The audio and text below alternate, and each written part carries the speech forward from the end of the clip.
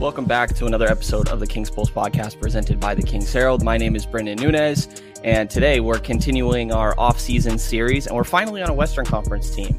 Going in alphabetical order, there's a whole lot of Eastern Conference teams at the beginning, but we're finally in the West, Sacramento, same conference, and to cover the Dallas Mavericks and dive into the specifics of their off-season and preview next year, I have Lauren Gunn, from co-host of the Gunn podcast. How are you doing, Lauren? I'm good. I am honored to be representing the Mavs. So thank you for having me. Yeah, thank you for coming on and taking the time. Usually how I like to start, and I know this is a very vague question, so take this whatever direction you want and however long you need to, but can you kind of give us the spark notes of what last season looked like for Dallas? Finished fourth in the West, but sort of what was the experience of last season like for the Mavericks? Yeah, so in all honesty, it was kind of chaotic. I think a lot more chaotic than many people might realize, because if you remember going into last season, that was the very beginning of this new regime with Coach Kidd, the entire new coaching staff, even the new front office members. So there was new GM, like everything. So there was a lot of change that they were dealing with.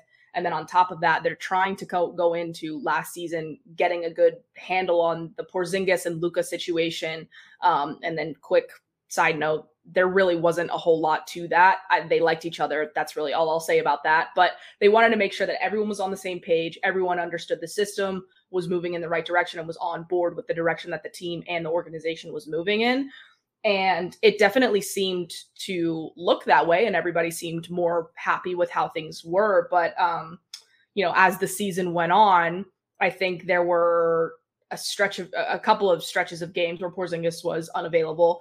And as the trade deadline got closer and closer, it kind of seemed like, hey, if there is an opportunity to move forward from this situation, it might just be best for everyone involved. Porzingis he wasn't by any means like walking around like, I want out. That was not it at all. Like from what I saw from him and even like my interactions with him, like he was always very positive and very like happy to be there. It just didn't seem like the right fit. I think everybody knew that. And so as the time went on, it was like, okay, let's shift gears. We have this opportunity at the trade deadline. We're taking it. And at the time, wasn't too thrilled about it. But as time has gone on, it looks like it has been a decent move. We'll see how it all the way pans out. But and then as they kind of get closer and closer to the playoffs, Jalen Brunson, Spencer Dinwiddie, Luka, the three of them are playing and coexisting and seeming to play really well off of each other. Jalen Brunson takes a step forward, and everybody else, again, is on board with the direction that Coach Kidd wants the team to go. The system, everyone's locked in on defense. For the most part, they had the same team, but just magically became a better defensive team, even a good defensive team last year. And that was very new for them. So I think they're going to try to build on that momentum going into this season with the intense defense and making that a big priority while introducing Christian Wood and kind of adapting with these changes and trying to build on the momentum that they had last year. Yeah, it makes sense. A whole lot of change. I got to be honest, I was really shocked by Jason Kidd being so successful. I thought it was pretty questionable hiring. He did have a great track record coming in with Brooklyn and then Milwaukee. It didn't look great, but turned it around pretty quick. And for them to improve on the defensive end, like you pointed out, in the way that they did, I think was shocking, and maybe gives me a little bit of hope that Sacramento can improve defensively with maybe a not great defensive roster. But Jalen Brunson, was kind of the highlight of the offseason in a way for Dallas, and he ends up going to New York for a 4-year, $104 million deal. Where did you kind of side with that evaluation and the entire situation that played out with him going to New York? Yeah, I mean, it was crazy because for months and months and months, it was like, he's not going anywhere. There's no chance. And then you make it to the Western Conference Finals with, a little bit of luck involved. Let's call it what it is. And you make it there. And it's like, okay, well then let's run it back. We'll try and make some additions. They get Christian Wood. And then it seems like, okay, all we got to do is re-sign Jalen Brunson. We've had a solid offseason. Call it a day. And then things just very quickly fall apart. And so it was difficult because a lot of people were, oh, well, I'm not paying him 25 plus, or I'm not paying him 5 years. There were a lot of Mavs fans that were on board with, well, you have to pay him because you can't lose him. And then other people who were like, that's way too much money. And so it was it kind of ended up seeming like, well, the front office seems to think that's just too much money and we're not willing to roll that out. And so personally, I thought that they should have paid him whatever, because they just don't have, they're trying so hard to get Luka this clear number 2 for him to finally get over the hump. But when you don't have Jalen Brunson and now you don't have any young, impressive players that you might try to build a package around, that puts you in, it makes it that much more challenging than it already was. They have never had like one of the best potential packages to put together for anyone that comes available. But having Jalen Brunson, even though he would have been making 20, 25, whatever it would have been, that would have helped you put together a package. And so I was disappointed in them not putting up the money or even showing the commitment going into the offseason. I was disappointed that it even got to a position where it could fall apart. That should have never, ever happened. And so I think everyone looking at it is saying like, yeah, you guys messed up. You messed up big, and now you're going to have to recover. But I do think, Nico Harrison, since he's gotten here, I do think he deserves some credit. He's made a lot of solid moves. And so I think people have faith that he can, get them that final piece at some point. I don't think it'll be this season, but I think after this season is when they'll really look to kind of go all in.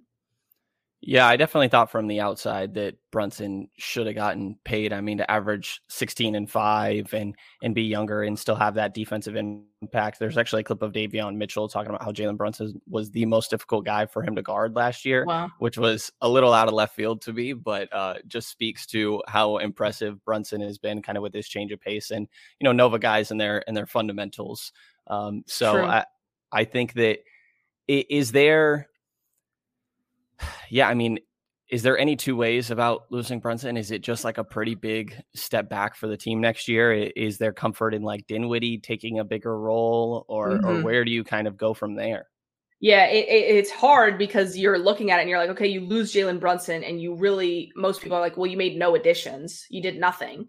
But the reality is bringing Christian, and I know this for any Mavs fans that hear this, I'm sorry, but getting Christian Wood, bringing him in, the offensive impact that he's going to have. He hasn't really played with many solid point guards in his time. So I think that he's going to get good opportunity, especially playing in a contract year, to really step up and have that solid offensive role. I think Spencer Dinwiddie, like you mentioned, they do expect and anticipate him being able to rise to the challenge, take on a bigger role. I don't know if on night 1 he'll be in the starting lineup, but I expect him to be in the starting lineup for the majority of the season, and definitely be in the closing lineup. And so I think between Spencer stepping up, getting Christian Wood, and getting Tim Hardaway Jr. back, they will be able to replace the offensive production that he brought to the table. But they are pretty thin at the guard position in terms of depth, and drafting Jaden Hardy obviously helps. And this coaching staff is, unlike the previous one, seems to have a much larger emphasis on giving young guys their opportunity, and so that they can build confidence and consistency and build upon that. So I think Jaden Hardy, I mean, he's a confident, excited young kid who just wants to learn and be good for his team. And he seems excited to be here. So I think having him, and then seeing if they might try and make one final move, or make kind of a late free agent signing to bring in another veteran offensive oriented point guard who's proven that, he can play in multiple systems. There are still a bunch of guys out there, or a handful of guys, I should say, that can do that. A few that come to mind. I think Kemba, there's a previously established relationship there. So the Kemba situation is a little complicated, but Kemba, DJ Augustine, Isaiah Thomas, even, which I think some Mavs fans might just be pulling their hair out with that, but that's just how Dallas operates. They like the older veteran point guards that can play in different systems. And so that's what I anticipate happening, but we'll see how it shakes out. Yeah, real quick on Jaden Hardy. I think it's funny sitting from Sacramento's point of view. Anybody unaware, the Kings traded their second round pick to Dallas for future seconds and kind of just let Hardy go there. And of course, last guy in the green room. And I think it was just sort of picture perfect Kings in a way. The fact that we got to go see him walk up there, put a Kings hat on with the logo behind him and everything. And then now we're sitting here talking about Quinn Cook or Matthew Dellavedova for the third string point guard. And I would love for that to be Jaden Hardy, and he was really bad with the Ignite, to be fair, but he's looked good in Summer League, extremely young player.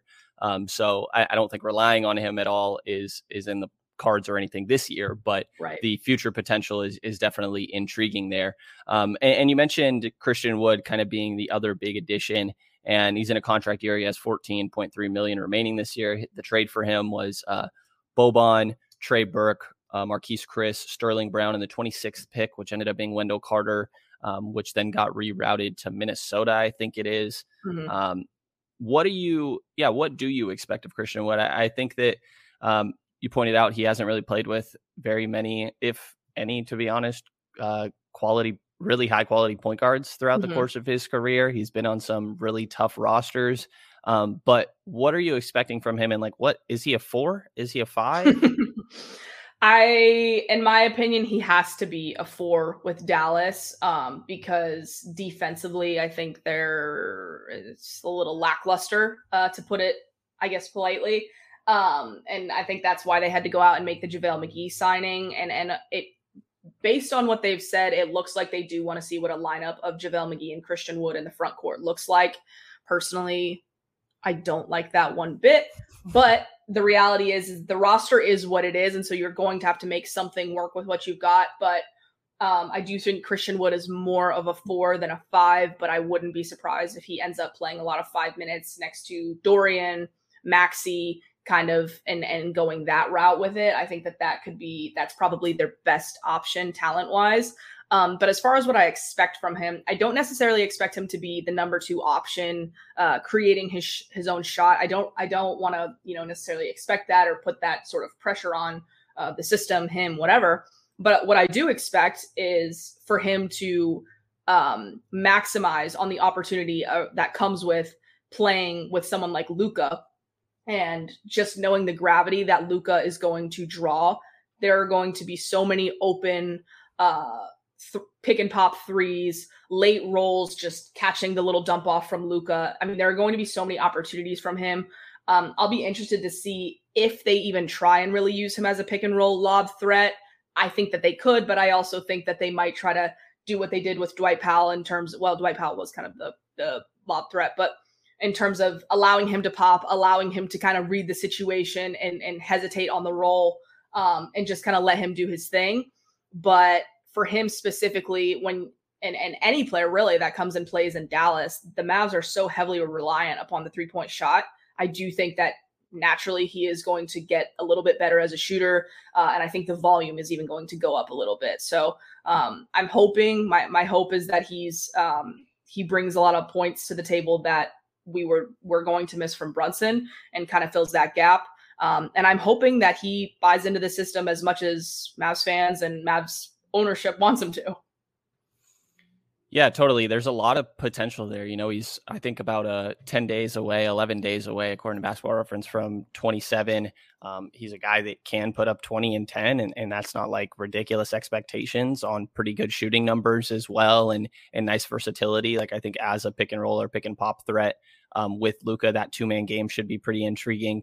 JaVale McGee is an interesting one to me also. They signed him 3 years, $17 million. And in trying to figure out the depth chart here, I know that, correct me if I'm wrong, they did tell JaVale McGee he was going to be starting, right? Yes, they did. Okay. So what is his starting lineup? I had guessed Spencer Dinwiddie, Luka Doncic, Dorian Finney-Smith, and then I guess Christian Wood, JaVale McGee. So that is what it seems. There have also been some like rumblings, and I'm not going to say that this is what they said, but I've heard that there are rumblings that Christian Wood might not even start. And to me, that is crazy. I don't see that happening. It makes no sense to me. So at that point, I do think, here's what I'm going back and forth. Are you starting Dinwiddie to have the secondary playmaker, or are you starting Reggie Bullock because he earned it last year in the playoffs? And I think that they have to start Dinwiddie just because of the secondary ball handler need. But I'm rolling with right now the assumption that Christian Wood and JaVale McGee are the starting front court. And so it's between who else is filling the gaps. Is it going to be Dorian Finney-Smith and Reggie Bullock, or is it going to be Dorian Finney-Smith and Spencer Dinwiddie? And I don't hate the lineup, but there's obvious room for improvement there. And so we'll see what they do at training camp. I'm very interested to see the 5-on-5 scrimmages and to see who's wearing what jersey, what lineups they seem to be running with a lot, and hopefully get some answers there. Because personally, even though Christian Wood is not the best defensive guy, I would much rather have him playing next to Dorian or even Maxey than having JaVale and Christian Wood in the starting lineup. And yeah, it makes my head hurt. Ugh. No, understandable. And at very least, I think that Reggie Bullock, Dorian Finney-Smith, two really, really good 3-and-D players, specifically Dorian Finney-Smith. Mm-hmm. And Bullock is really impressive there as well. I think those two guys that Sacramento would kill to have. And you mentioned Maxey. That's somebody that we've kind of messaged back and forth a little bit about before, but he did just get this 3-year, $33 million extension. For people that are unfamiliar with Maxey, which I think I qualify in this, 30 years old. And I think you've kind of pointed out a little bit of like a 3-and-D 4. Do you feel like that's a fair? He's one of the few. He is one of the few that is a 3. And that's how I think a lot of Mavs fans like to kind of categorize him that way, for sure. And is that rim protection? Is that switching on defense? Like, where is that on the defensive end? It's much more on the perimeter defense. He can get out there and he can guard. He's solid. And so there were people forget that in those 2 series against the Clippers back-to-back years, Maxey was the one that was picking up Kawhi a lot of times. And that was they had Dorian on Paul George and they had Maxey on Kawhi. And that seemed to be working for them. Obviously you can't exactly shut down Kawhi, but for Maxey to be the one getting that challenge was a big deal. So I think in terms of there's the perimeter defense, but he has this underrated athleticism that allows him to recover and kind of be more of a chase down rim protector, more so than just a, vertical rim protector, if that makes sense. But he's definitely sneaky in that way that a lot of people just don't realize. Yeah. And does that extension kind of keep him in Dallas for a good while here in your mind? Oh, that's a great question, Brendan. I think it does. There's obviously the Wurzburg, Germany connection between him and Dirk. There's the undrafted. He's playing really well here. Same story as Dorian Finney-Smith that I know that they love to just hang their hat on. But in my mind, if you're going to make a trade that could potentially move the needle, Maxey is one of the ones that will have to be moved. And I think for them getting him at 3 for 33, that will allow them that option if they choose to go it or to pursue it, I should say. Yeah, and we'll get to potential trades later, as I've done with everyone, but I think Dallas for sure makes a lot of sense. Where does Davis Bertans and Dwight Powell fit into this? Because the front court is loaded. Mm-hmm. Unfortunately, they fit nowhere. I don't see a role for either of them. I think for Bertans specifically, I would imagine it would be similar to last year where every now and then he gets tossed in there when they're trying to get a couple of quick buckets. But I don't think he'll have a consistent role. And bringing in JaVale McGee, he's just more, I hate to even use the term elite, but he's a more elite rim runner than Dwight Powell is. In terms of size and just the athleticism. And so I think that Luka having someone that's over 7 feet tall to throw lobs to that has that athleticism, that will prove to be good for the Mavs or for the team and for Luka. But for Dwight Powell, I just don't really know where that leaves him. He's another guy that I just don't think will get consistent minutes. Maybe he gets in from night to night, but I can't see it being more than 10 minutes, maybe 12 at the very max. And that's very hard for me to see because they had a lot of success last year playing small and with certain lineups that had Dorian Finney-Smith at the 5 and Reggie Bullock at the 4. So I could see them going small against some lineups. And I think the primary big man rotation will be shared between JaVale McGee, Christian Wood, and Maxey. And there were even times last year where they tried to have Josh Green play at the 4 in a Bruce Brown-esque role. So I think that they could even try that again. And I hope that they do, because with Josh specifically, I think finding ways to get him in there is going to do wonders for his game long term. Yeah, Josh Green is an interesting player to me.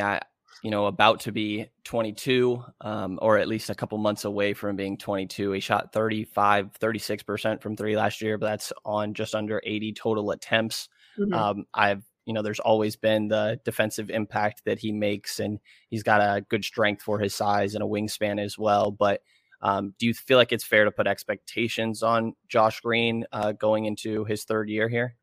I do, personally, because in my opinion, last year, my answer would have been different, because under Rick Carlisle, he just never really saw the floor. And then when Coach Kidd came in, he was asked about what are your thoughts on giving these young guys opportunity to try and, build the consistency that I was talking about earlier. And he said that was a big part of what they're trying to work on, and a big reason why they brought in guys like Jared Dudley and Coach Sweeney to help try, and even Christy Tolliver to come in and try and help round these young guys out. And so for Josh specifically, he said earlier this offseason, I'm not going into off seasons working on things that I'm not going to be doing in a game. I know that the number one thing for me right now is to get consistent from the 3. And once I do that, there's no reason why I shouldn't be. And then he also talked about how he got benched in the playoffs and how it sucked, but he understood why. And so I really like his mentality. He's a guy that just works hard. He's a good team guy, great personality. And he's another guy that I wouldn't consider him a ball handler, but he has very good playmaking vision, and his ability to execute these mid-air passes it's wild. And so I definitely think that there's a place for him on this team. There were several times last year where he kind of mirrored Reggie Bullock's minutes. So when Reggie, who would play 40 minutes a night, needed a break, it was Josh that would come in and replace him. And so we don't have anybody on this team that has the athleticism that Josh Green has. And so if he can just get consistency and just from a shot mechanics perspective, I think giving him 2 attempts per night, because he's going to get them in this system. And if he continues to bring the defensive energy, which is something that he's always done, I absolutely think there's a spot for him, and he will even increase his value as an asset on this roster, because unfortunately a lot of Mavs fans don't see him that way, but I see otherwise. I see the vision. I was a big believer at the time of the draft. The playmaking you mentioned, the athleticism is crazy. It is. It's crazy. So if he can hit that shot and kind of become a rotational player, I would think that it could be pretty valuable for Dallas this next season. Mm-hmm. And then is there any other end of rotation guys that stand out to you that you're maybe optimistic that in spot minutes could be decent contributors, like a Theo Pinson, or if you want to throw Frank Ntilikina, any of the Exhibit 10s they have, which I think is like Tyler Hall, McKinley Wright, or Tyler Dorsey on their 2-way. Is there anybody at the end of the roster that stands out to you as someone you really like? Definitely Frank. Another great personality, great mindset for someone that understands their role, understands that they're not always going to get consistent minutes, but when they do, is ready to go, and has proven that with the focus and the defensive intensity, and also by coming in and maybe not seeing the floor in 3 or 4 games, coming in and being able to knock down a catch and shoot 3. That is something that not many guys can do. And so for him, his just ability to stay the course and stay focused is something that I know that Dallas really appreciates. And when you have offensive oriented guards like Luka, Spencer, and even Jaden Hardy, having someone like Frank is a necessity. You absolutely need that. And he proved his worth last year, specifically in the Phoenix Suns series when they were down 0-2 and they needed to switch something up, brought Frank into the lineup, put him on Chris Paul, and just tried throwing different things at them. And it worked. And so Frank gets a lot of credit for that. And I know he got a lot of credit from the coaching staff. So I look forward to him continuing to build on last year. And a big change as time went on with him is he looked willing and confident to shoot these open catch and shoot threes, which wasn't really something that he did a ton of in New York. And so seeing him do that, especially when he's playing off of Luka and he's not the primary ball handler, has been really huge for them because, like I said, trying to establish this defensive identity, the one that they did last year, Frank, despite not having a significant role minutes-wise, had a big part in helping build that kind of defensive culture. Makes sense. There's a lot of Frankie Smoke fans out there that still remain. NFL Sunday Ticket is now on YouTube and YouTube TV, which means that it just got easier to be an NFL fan, even if you live far away. Like maybe you like the Bears, but you're hibernating in Panthers territory. But with NFL Sunday Ticket, your out-of-market team is never more than a short distance away. Specifically, the distance from you to your remote control. NFL Sunday Ticket, now on YouTube and YouTube TV. Go to youtube.com/presale to get $50 off. Terms and embargoes apply. Offer ends 9/19. No refund. Subscription auto renews. 20th Century Studios presents Vacation Friends 2. Now streaming only on Hulu. Look at us, all together again. We just wanted to give you guys a real honeymoon. Shots! Shots! Shots! What? Now streaming. Dad! He was just released from jail. Where can I get a drink around here? Back on vacation. This place is nice. It's drug lord nice. I'm sorry, drug lord nice? With more baggage. Ever since he showed up, he turned this relaxing vacation into total chaos. Who does that? Vacation Friends 2, rated R, now streaming only on Hulu. Where are you at with, as the roster currently constructed, what is your expectation for how far the team could go next year? Because, you know, you mentioned it, like I do think the Western Conference race maybe had a little bit of luck involved. And I think teams can fall into like, we were just in the Western Conference, we're not that far away. And then Brunson goes. I think Boston is in a weird situation that's somewhat comparable. Like they went all the way to the finals, sure. But if you talk about all the injuries that Miami had, Milwaukee not having Chris Middleton, they might not be as close as like just we went to game 6 of the NBA Finals sounds. So what do you think the sort of range for Dallas's potential regular season outcomes is next year? Yeah, I mean, I'm glad you mentioned the word range because while, you know, injuries obviously have a lot to do with it, Christian Wood has a lot to. There's questions there, but I think for Dallas, I mean, I can see that because they have someone like Luka, who I believe top 5 in the NBA, top 7, whatever you want to categorize it as. Top five. Okay, thank you. I appreciate that. So because he's top 5, you can't just like count him out. But I do think that they take a significant step back in terms of really more so about because of the Western Conference and how many teams took steps forward and are coming back healthy. For Dallas, I don't think that they took too much of a step backwards losing Brunson, considering the guys that they're getting back that we talked about earlier. But I think ceiling wise, in my mind, finishing in the standings, I think is the 4th seed. I can't see them getting higher than that. And I think 4th is even quite optimistic. If you're really looking at teams like Denver, Golden State, the Clippers, even Minnesota, who I believe is going to do really well in the regular season. And so for Dallas, I do think that they could be in a bit of a rude awakening this year. But I also think that there are now starting to become paths for them to put something together to make a move that could really launch them into that upper echelon in the Western Conference. And like I mentioned before, I don't think it'll be this year. I think this year will be a little tough, but you know, I don't know. That's just a part of the process, and you gotta make that move that takes you that step forward, and they just haven't done it yet. Could you see Luka winning an MVP next year? No. The other guys at the top are just too much. The problem is that for years now, he's had MVP caliber numbers, like efficiency, assists, rebound. Like, it's all there, but the problem is the record. And until the record is there, I mean, they finished 4th last year. And for a while, they had the same or a better record than Philly and near the same record as Milwaukee. But nobody was talking about Luka for MVP. And that's just the reality that they find themselves in. So until they get that number 2, that puts them in to the top 4, like pretty much guaranteed, nobody's going to give him that nod, I don't think. That makes sense. I'm proud of myself for going 28, almost 30 minutes without thinking, damn, the Kings really should have picked this guy.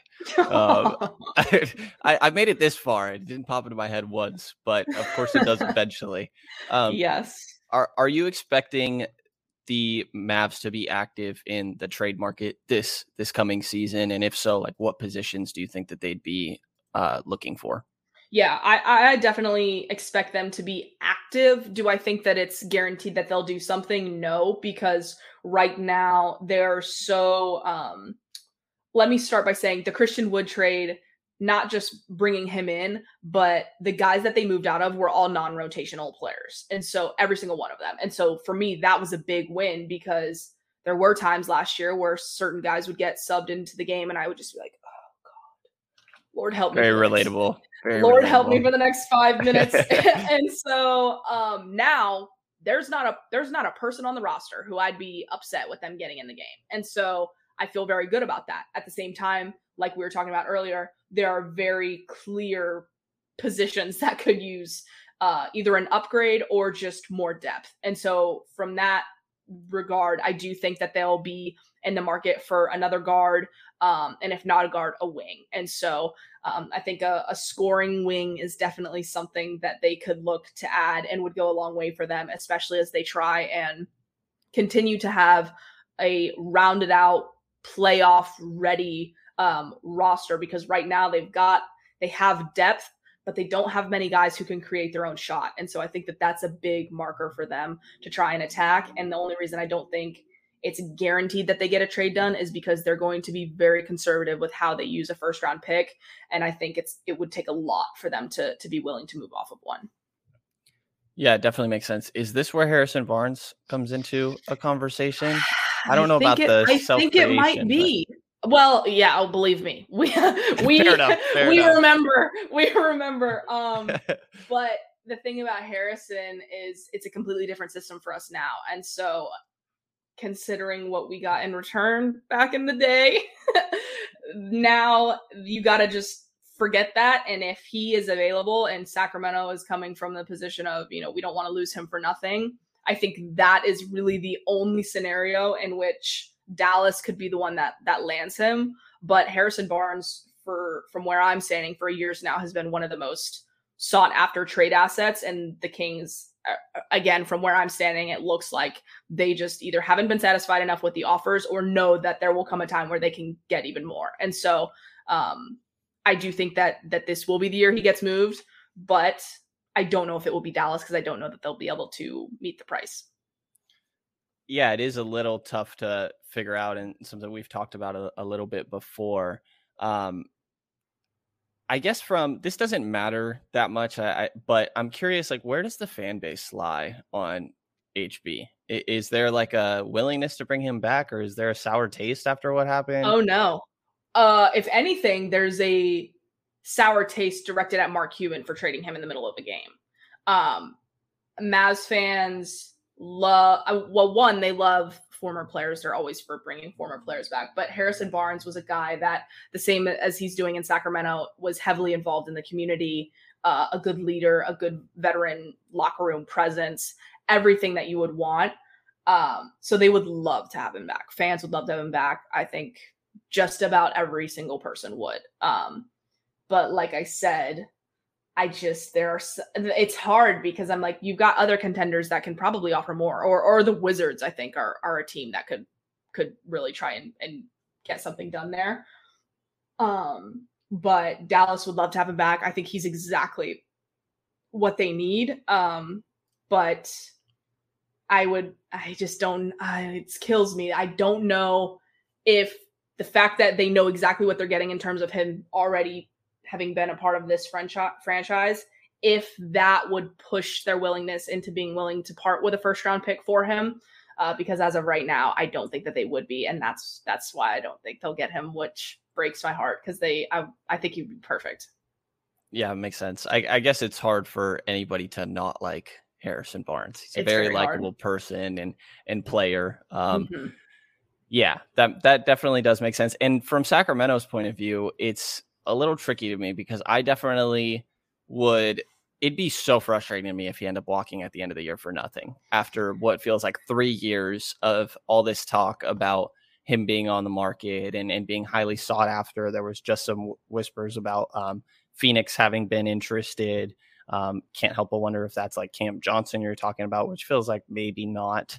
But there was previously Boston that I think ended up being two of Aaron Nesmith, Peyton Pritchard, and Romeo Langford, any of the two that they wanted there in a first round pick, which I think ended up being 17 in Alperen Şengün that eventually went to Houston. But there's just been a handful of times where it's like, okay, there's a decent package on the table for HB, but the Kings decide to not do it. And I think where it's weird is that, like, if they're at the deadline, and I'd be really frustrated if he ended up walking for nothing, but this is a team that is like trying to win right now. Right. Very much so. No two ways about it. And if I just don't see how they're trading Harrison Barnes and getting slightly worse in the immediate for the sake of, like if we wanted to say Tim Hardaway Jr., which I don't love this, for example, but I think that this is kind of fits the example of sorts where you'd have 2 more years of a player, but you're taking a step back in the immediate in my mind. Like, I think that makes sense in asset management, but I also just really struggle to see Sacramento pulling the plug on that. Right. Yeah. I mean, it's very hard, especially when you're a team that does have to take into consideration something like that, where you're operating under, okay, well, we can get a guy that's under contract for this many more years, when at face value around the league, Harrison Barnes has greater value than someone like Tim Hardaway Jr. But when you have to take those things into consideration, that's where it can get a little bit tricky. And that is why I do wonder if how that situation is going to shake out, because if he does get moved, it's hard for me to see teams putting up, like, offering a premium package if they're sitting there saying, well, why would I do that? I'll hedge my bets and bank on him walking, especially if I have the cap space to do it. And I mean, I just watched it happen with Jalen Brunson, which is terrible. And so I know the feeling. And so that's why I'm wondering how Sacramento and what the kind of feeling around the situation is as Christmas comes and goes, the new year begins, and February is right around the corner. Are they in a position where it's like, hey, we're building some momentum? They do have a deep roster. They've got young talent. They've got veteran experience. They've got guys. And so can they put something together, or do they see it as, okay, well, we don't want to lose him for nothing. I'm thinking long-term here. And I don't know. I have no idea. Yeah. What do you think an offer package would look like? I think that we've debated before, like the idea of 2 second-round picks or a first rounder, but when it comes to matching salary, like we mentioned Tim Hardaway Jr., I don't know that he'd have to have like a pretty big beginning of the year. And sure. I think show that he recovered from that foot injury pretty well. But then after that, like, I don't think there'd be any interest in Davis Bertans. I'm assuming from Dallas's side that Dorian Finney-Smith isn't part of this conversation. And then after that, it's like, I guess we're getting to Reggie Bullock or like a Maxi Kleber. Are those kind of the 2 matching salary guys that you would have in mind? In my opinion, the package would either be Tim Hardaway Jr. by himself, or, well, it gets a little hairy with the extension that just happened. But in my mind, the other option would have been Dwight and Maxi, since they were both on expiring deals. And then 2 seconds, either way, 2 seconds on top of either of those guys is what, in my mind, would make the most sense coming from Dallas. Again, I don't know that that's enough for Sacramento, and I think that they could get a better package elsewhere.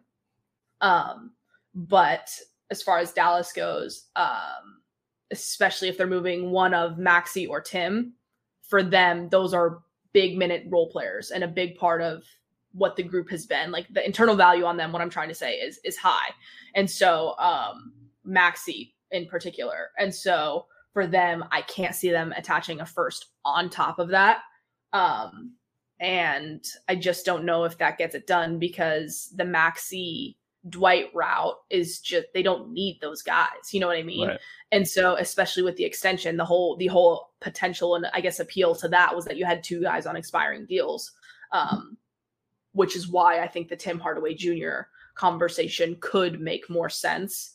But I think a lot, like you said, hinders on how does he come back? How does he look out of the gates? Is he New York Tim Hardaway Jr. or is he Dallas Tim Hardaway Jr.? Because those are different players. So I hope that, he looks the way I want him to look, but you just never know.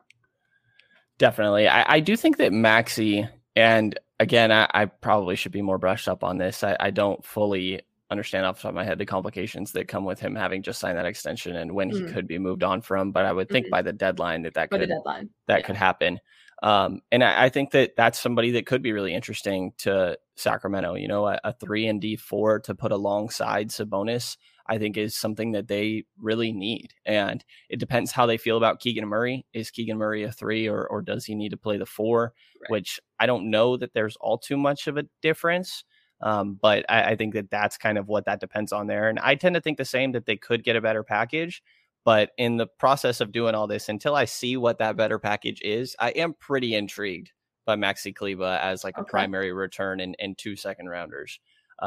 I'm really intrigued by Kleber. I think a 3-4 is something that could be really beneficial to Sacramento. Yeah, those guys are you don't see very many of them. And it's, for a while I was like, okay, yeah, like we don't see any of them. Yeah, like you've got this guy, he can pick and pop, that's great. But then every now and then, like he comes in and he just, on some like pick and rolls, on some he does things that you're like, where did that come from? Like where did that come from? And so he just, I don't know, he's just worked his way into, like I said, the internal value on that man which is why I'm like, will they ever trade him? Because they, I don't know. But in my opinion, if you're Nico Harrison and your number one job is, I came in to take this team to the next level, to be able to compete for a championship, you have to make those tough decisions. And for someone like Harrison Barnes, who offensively gives you more than someone like Maxey would, you've got to be willing to make a tough decision. Because for Dallas, again, you can go out and get a defensive oriented wing, super athletic guy who just gives it his all on defense if that's what you need to do. But if there's a trade available and you have the salary to match and it fits the other team, you have to be able to pull that trigger. And in the previous regime, that was something that was like, they just can never pull the trigger. They can never part with these guys that have been around for forever.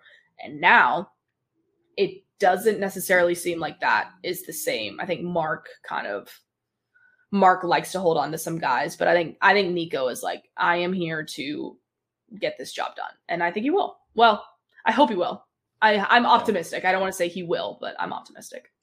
Yeah. And HB, for what it's worth, I think like this is a little bit of a point of contention, I guess, with the fan base. He's been horrible on defense these last 2 years. Like legitimately horrible. It's been really, really bad. But I tend to think like that's an engagement thing. And I think when you're seeing HB not be engaged, that spoke to some really bigger problems when it came to the locker room and coaching staff. So I think that's kind of the big swing on for just to see how he performs at the beginning portion of this year and could really change his value going into a trade deadline. And then Richaun Holmes is the other guy I pitched to everybody. He's been linked to Dallas so often, but as we kind of laid out, this front core is packed. Like, do you think that there'd be interest in Richaun Holmes? I do, for sure, because Richaun Holmes' contract, in my opinion, is outstanding. When I saw that they got him for that, I was actually in the middle of a podcast and I was livid. I was like, Dallas, what are you doing? Like, I was so angry. So I think he would, unlike Dwight Powell, because he does a lot of things similar to Dwight, but defensively in the past, there have been times where he's very energized in the way that I just think he's a better version of Dwight Powell is what I think. And so I do think that there would be a spot for him in this system, especially if they did try to expand the package a little bit, because if you're looking at a potential Harrison Barnes and Richaun Holmes for Tim, Maxey picks, I think that is something that could work very well for both sides, because for Dallas, you're replacing something, and I just think it's something that makes a lot of sense on paper, for both, and not even just from a talent player, but I think situation wise, like from the outside, it kind of looks like Harrison and Rashawn have run their course in Sacramento, and Sacramento seems to be having this new core that's like very intriguing and younger, and like that seems to make more sense in my mind. And then for Dallas, it's like, well, if we want to make an immediate upgrade, what's the best way to do that? Okay, it's probably going to be Maxey and Tim, because everyone else, either the contract is bad, we can't physically afford to lose them, or they're just too young, or whatever the case may be. And so for me, that is something that I am really looking at going as the trade deadline gets closer. Just because in my mind, for Sacramento, they have this core, and then even bringing in Herter and Malik Monk, like if they want to run with that, they can still make a trade that wouldn't necessarily derail everything that they're trying to put together this season. And in my mind, that is one of those trades. Yeah, I think it's something that kind of, for reasons we laid out, I think I wouldn't have a great feel for where I stand on that until we got a little bit of a sample specifically for THJ to see how he bounces back here. Dallas doesn't have their 2023 first rounder, right? Nope, Knicks have it.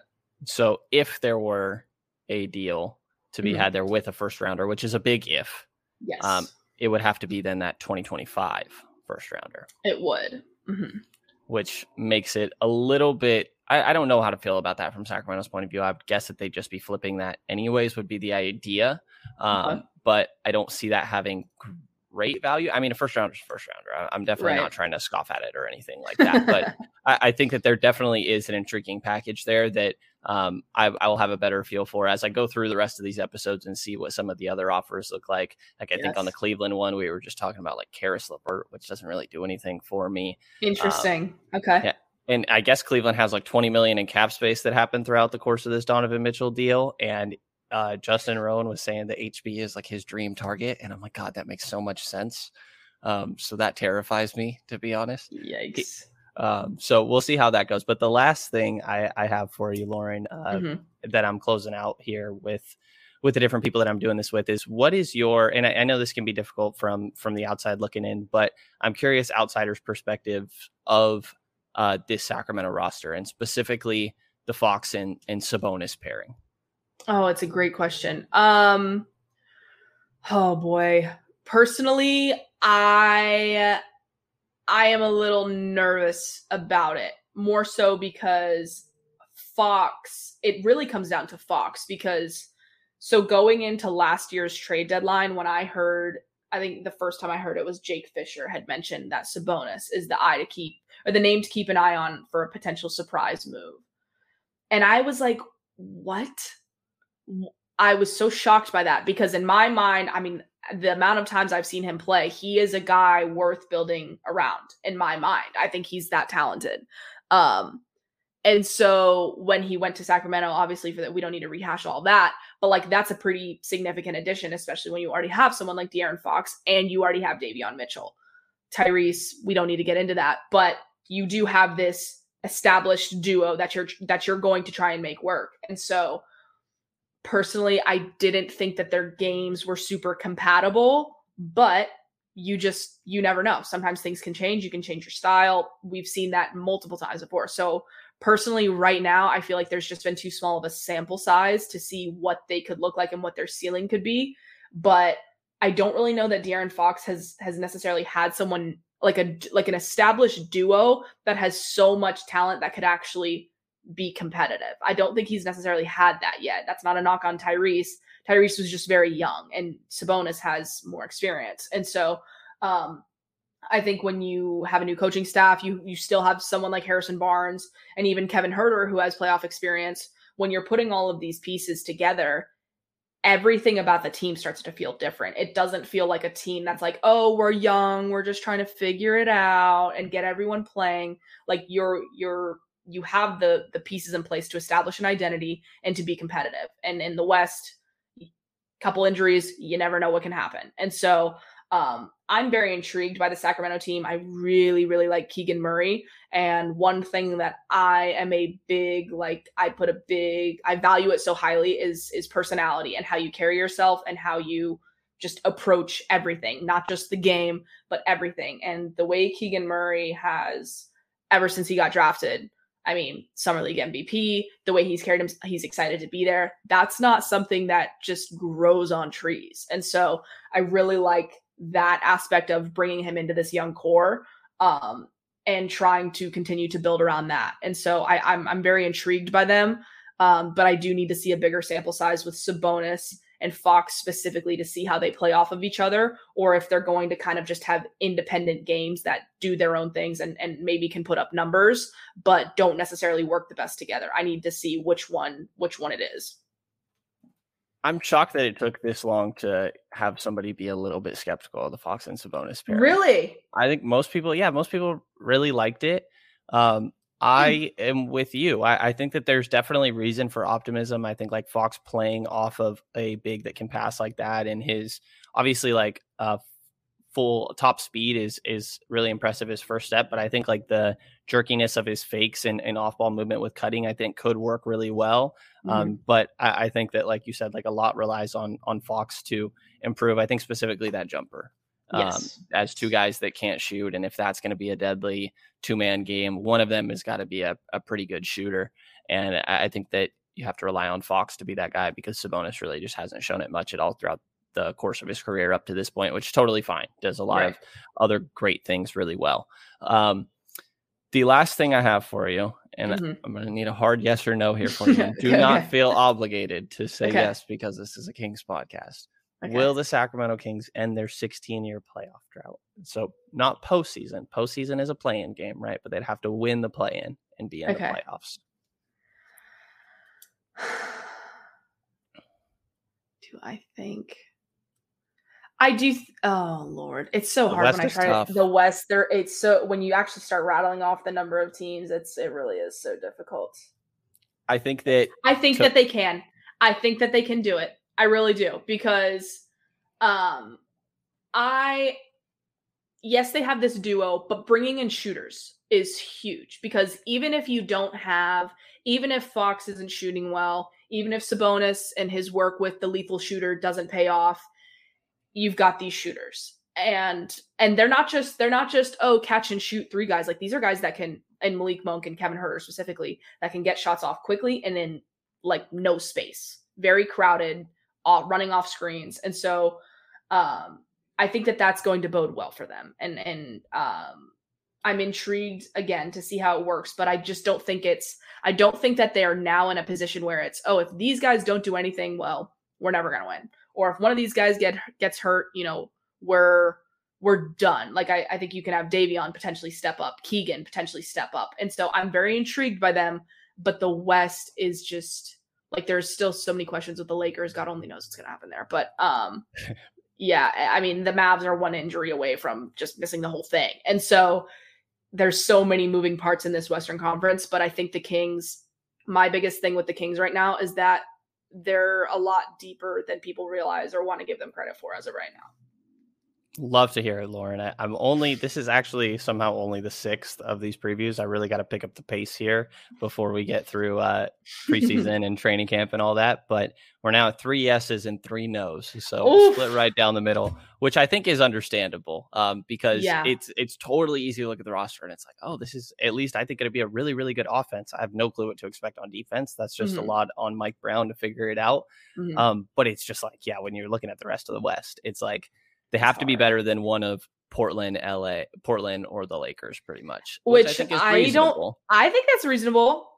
I think it's reasonable. I am not sold on the Lakers, definitely, but I also am not sold on Portland. I even saw that somebody ranked them as having ranked their offseason in comparison to like some of these other teams, and they had them. I don't remember who they had them over, but I was like, I might be a hot take, but y'all are giving Jeremy Grant way too much credit in my mind. I'm sorry. I'm not buying into it yet. So we'll see. Yeah, it will be interesting. And then I think once you get to the play-in, like, anything can happen. When it comes to single elimination basketball games, absolutely anything can happen. Anyone can win on any given night. So that's all I have for you, Lauren. Is there any final thoughts you have or questions you want to throw my way or anything like that? Oh man, any final questions? Who in your mind, who do you think could give you the best package for Harrison Barnes, and what does it look like if you have one? Yeah, I don't. It's hard. That's kind of a loaded question. Yeah, I think that, in this process, like I said, I'm kind of trying to figure out what the different packages look like. But I think that it is going to be something like a Tim Hardaway Jr., where a player looks really good but is on a longer term contract, where it's going to be a step back in the immediate, but for somebody that lasts a little bit longer contractually. And I'm kind of holding out hope that, like, it just became a thing this year that for some reason it feels like a lock that HB is going to walk.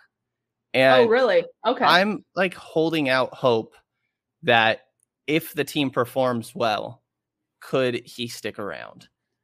And I don't know, but I think that it like should be talked about maybe a little bit more than it is. Yeah. I mean, I think he's one of the few that would, like, that are at the stage in their career where they would stay. I think he's the type of guy that would consider that. Yeah. I'm trying to look through these, and I'm not the most confident, clearly. I'm trying to look through these other teams and remember some of these previous packages. I'm totally out of it today. I'm wondering if Portland might try to get in there. Yeah, like a Norman, or not Norman Powell anymore. It's it'd be like a Robert Covington or something. Yeah, Josh Hart. I think that's intriguing. The whole issue here is that they get rid of HB. They need another HB. Like all of a sudden they have a hole at this position. True. And it just makes for a really tough spot. Like, I wouldn't be absolutely shocked if he just sticks it through the year and then whatever happens in free agency. So I think the standouts are things like a Tim Hardaway Jr. or a Karis LeVert, and if one of these guys like has a good year, that you could see that package being somewhat intriguing. There was like a Seth Curry. Is that somewhat intriguing, but positionally, again, he's not as much of a three. So I think that it's definitely a situation that I'm hopefully going to get better answers for as I continue this series, and I will get back to you. Yes, please do, because that is something that I am keeping my eye on for sure. I will definitely keep you posted. And anybody listening, that is Lauren Gunn, co-host of the Gunn Shop podcast, and that's at Lauren Gunn on Twitter, Gunn. Can't say thanks enough for joining me, Lauren. Yeah, thank you so much for having me. And definitely everybody else, also check out all the great work from myself and all the other guys and gals at the Kings Herald, and take a look at their Patreon to support local independent Kings coverage. And if you enjoyed this episode of the Kings Pulse podcast, please subscribe, rate, and review. And you hear from me again in the next couple of days.